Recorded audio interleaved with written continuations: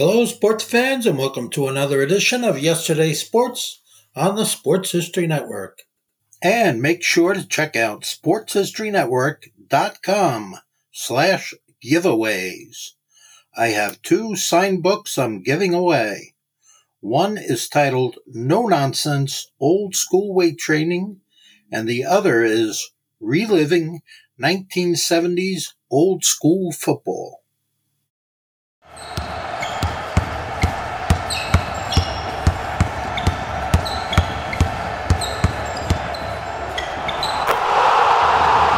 This is Basketball History 101 with Rick Loiza.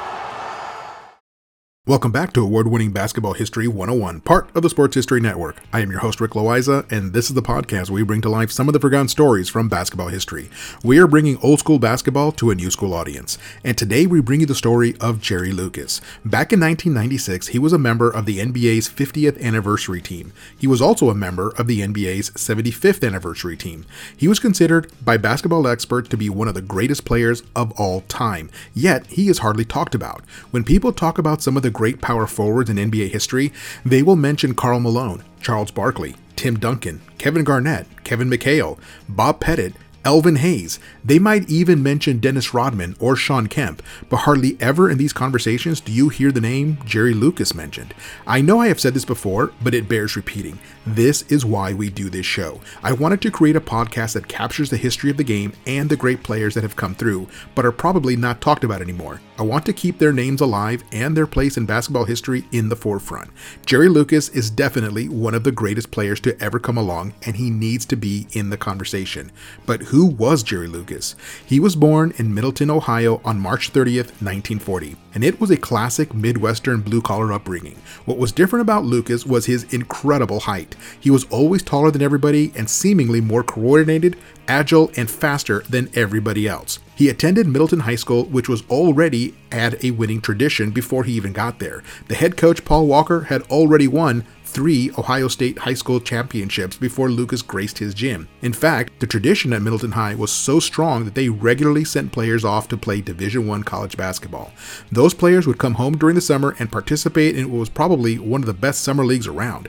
No disrespect to the Rucker League in New York or the Baker League in Philadelphia, the Summer League in Middleton, Ohio featured a whole bunch of active Division I players, and that is where Jerry Lucas got his first taste of big-time basketball. Even when he was as young as 13 or 14, he was already playing in this summer league with college players and holding his own. It was clear to everyone that they might have found the next great star for Middleton High School. Now, back then, high school was only 3 years long. It was 10th grade, 11th grade, and 12th grade. Again, Lucas joined the high school team which had already had a winning tradition, and he kept that tradition going. As a sophomore, the team went undefeated and won the Ohio State basketball championship. As a junior, his team did it again. Again, undefeated and winning the state title. While they continued to play local competition as part of their local schedule, they also traveled around the state of Ohio looking for better competition. They traveled to Columbus, Cleveland, and Cincinnati looking to schedule games against the best teams around. Once they played another powerhouse team called Hamilton at a neutral site in Cincinnati, and they sold out the place with 13,000 in attendance for a high school game. That is how good and popular basketball is in Ohio, and it kind of makes sense. It's right next to Indiana, and that part of the country is crazy for high school basketball. For his senior year, things looked good for them to win a third straight state title, but they were upset in the state semifinals by Columbus North High School. For Jerry Lucas, it was his only loss as a high school player, and it also ended his high school career. Up until that point, Middleton High had won 76 straight games going back nearly 3 years. By his senior year, Lucas had grown to 6'8" or 203 centimeters, and he was fast and athletic, and he had offers from over 150 different universities to join their basketball team. And to top it all off, Lucas was named Ohio's Mr. Basketball, which goes to the best high school player in the state. He was also a 2-time All-American his junior and senior year. To put it simply, he was rated as one of the very top high school basketball players in the country, which is why nearly every university wanted him. If that is not enough, he was also a track and field star who threw the discus. Now, when most college coaches look at a high school player, their first question is, can the kid play? Now, once they have determined that the kid can play and help a college team, the second question is always, what are his grades like? They want to know if the kid is academically eligible to go to college, because not all of them are eligible for college because of how low their grades are or having poor test scores. That is what happened to Shawn Kemp. He was supposed to go to the University of Kentucky, but did not have the grades. Therefore, his scholarship offer was revoked. He then spent a year in community college in Indiana where he did not even play, and then he went straight to the NBA. This kind of thing actually happens more often than you think. This is key information for the college coach who is thinking about recruiting a particular player. If the kid does not have the grades, then the college coach will move on. When it came to Lucas, he had the grades. He was a straight-A student who was also a member of the National Honor Society. Now, if you're not familiar with that, that is a recognition that only the smartest high school students in the country achieve. And if I am being honest, there are not a lot of athletes in that group. And I know because I was an athlete in high school, and I fell just shy of meeting the standards for membership in the National Honor Society. I was an excellent student, but not quite excellent enough for national honors. After sifting through all of his options, Lucas decided to stay local and go to Ohio State University, or should I say, the Ohio State University. As it turns out, the second best player in Ohio was going to join him there, and that player's name was John Havlicek. This is a good place to take a break, and I'll be right back with Jerry Lucas's college career.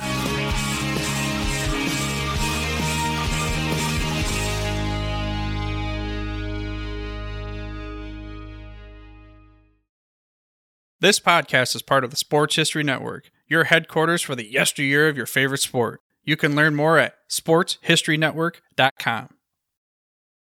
At the Sports History Network, we're all about sports yesteryear, and so we're so pleased to introduce you to Row One, an online memorabilia gallery and shop that brings your sports history to life anywhere. The Row One gallery includes over 5,200 gorgeously reproduced prints of team posters, game program covers, game tickets, advertisements, and more in baseball, pro and college football, pro and college basketball, and more. And any gallery item may be printed in a variety of sizes on wood, metal, canvas, acrylic, or poster paper.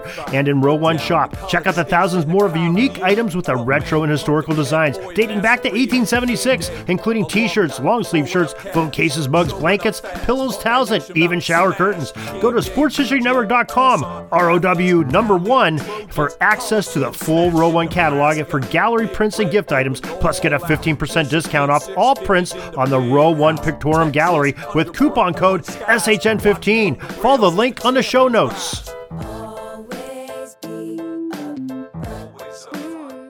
Hi, everybody. Dan and Andrew from Hello Old Sports here. We wanted to drop in and let you know about our latest episode. That's right. We interviewed the co-authors of Phyllis George, Shattering the Ceiling, a biography of groundbreaking broadcaster Phyllis George. And her life is really sort of a journey through 20th century America, from Miss America pageants to the Kentucky State House to the groundbreaking NFL Today show on CBS, even the Kentucky Colonels of the old ABA. We got into all sorts of stories about the Celtics under Red Auerbach, about the interview with Roger Staubach, about really all sorts of things, a fight between Brent Musburger and Jimmy the Greek. We really enjoyed talking with Lenny Shulman and Paul Volpone, who teamed up to write this book. The book is on sale right now, wherever books are sold. You know, within reason. Garage sales, probably not. So go ahead and pick up a copy today. And if you want a chance to win the book, you can go to sportshistorynetwork.com/giveaways and register for a chance to win. Goodbye, old sports. Welcome back to the show, and let us continue with the story of Jerry Lucas. As I mentioned before the break, Lucas had one of the great high school careers of all time. He was a two-time All-American, Mr. Basketball for the state of Ohio, two-time Ohio State basketball champion, and he was a straight-A student. He also possessed an incredible nose for the ball and was considered an amazing rebounder. Here is the really incredible thing about Jerry Lucas. He did not attend Ohio State on a basketball scholarship, even though the school had offered him one. Instead, he accepted a full academic scholarship to Ohio State.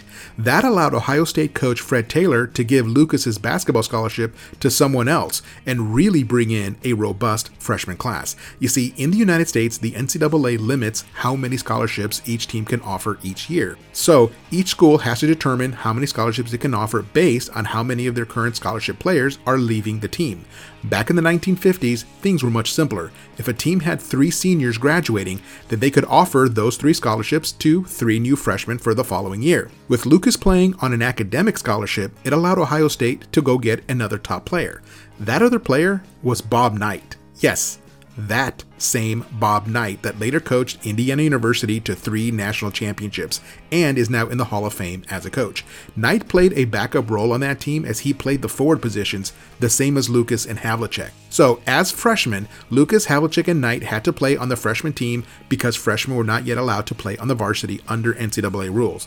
But their freshman team absolutely dominated other freshman teams on their schedule. They were scary good. Coach Fred Taylor knew that he had a special group of players. And once they were sophomores, Lucas was able to join the varsity along with the other players in his class.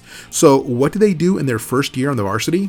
They won the 1960 National Championship. Behind the rebounding and scoring of Lucas and Havlicek, Ohio State went 25-3 that season. But it would be unfair to say that it was all Lucas and Havlicek. The team also had Larry Siegfried, Mel Noel, and Joe Roberts, who would all play in the NBA. This team had 5 future NBA players on their squad who all contributed to their success, but Lucas was the team leader. He averaged 26 points per game and pulled down 16 rebounds per game. Those are monster numbers when you consider that in college they only play 40-minute games, not 48 like they do in the NBA. It was actually Noel and Siegfried who came next with 13 points per game apiece. For his efforts, Lucas was named the most outstanding player of the tournament and was named a first-team All-American, meaning that he was voted one of the top 5 players in all of college basketball. And he still had 2 more years to go. Ohio State's future looked extremely bright when you consider that Ohio State's top 4 scorers were all returning for the following year. But things did not go as planned. I mean, they did have a great season by any reasonable measure. They went through their regular season schedule undefeated and won the Big Ten Conference for the 2nd year in a row. They steamrolled all of their competition, but they were upset in the championship game by the University of Cincinnati by a score of 70-65. Lucas averaged 25 points and pulled down 17 rebounds that year. He led the entire nation in rebounding. Again, monster numbers. Everyone looked at Lucas as a future NBA star. While it is no consolation for losing the championship game, Lucas was again named the most outstanding player of the tournament. He was named a first-team All-American again, but in addition, he was also named the National College Player of the Year. He was the best college player in America, and he still had 1 more year to go. Ohio State was going to bring back 3 of their top 4 scorers. They had their eyes on bouncing back to win another national championship. Unfortunately, that would not happen. I mean, they would make it back to the championship game again in a rematch with the University of Cincinnati, but Cincinnati beat them again, but this time by a score of 71-59. Lucas was again named the National College Player of the Year and a first-team All-American. He had played in the national championship game 3 times, winning it once. That is an amazing college career, no matter how you look at it. Very few players can say they accomplished that much. But now it was time for the 1962 NBA draft. For Lucas, this was anticlimactic. He knew where he was going since he was in high school. The Cincinnati Royals drafted Lucas back in 1958 using a territorial pick when Lucas was still a senior in high school. So even though Lucas could not have joined the Royals until the fall of 1962, his player rights had belonged to the Royals since 1958. But just because a team drafts you does not mean that you have to play for them. For many players coming out of college, the opportunity to play in the professional ranks pretty much outdistances any other option that the player might have. But not for Lucas. He was an extremely intelligent man and a great leader. He could have taken his degree and risen up the ranks of any Fortune 500 company and probably become the CEO by the age of 45. Because of his incredible mind, Lucas had many options besides the NBA, where he could make nearly the same money as he would have made in the NBA. So for the 1962-63 season, Lucas did not play anywhere. Negotiations with the Royals fell apart and he decided to pursue another line of work. But that story is for next time in part 2 of our profile on the great Jerry Lucas. That's next time on Basketball History 101, part of the Sports History Network, the headquarters of Sports Yesteryear. Go to sportshistorynetwork.com to find out more about this and other sports history podcasts. If you like what you hear, please hit that subscribe button wherever you get your podcasts, and check out our page on Facebook.